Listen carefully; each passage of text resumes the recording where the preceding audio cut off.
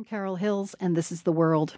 In the early 1900s, a young man set off from his village in South Asia. He didn't have a set plan, but he ended up here in the United States, specifically Sheridan, Wyoming, and he became very successful there, cooking for a living. His specialty wasn't the traditional food he grew up eating in South Asia. No, he was really good at making tamales. So good, in fact, that he was given the nickname Hot Tamale Louie. We learned of this classic immigrant success story from Catherine Schultz. She wrote about it for The New Yorker.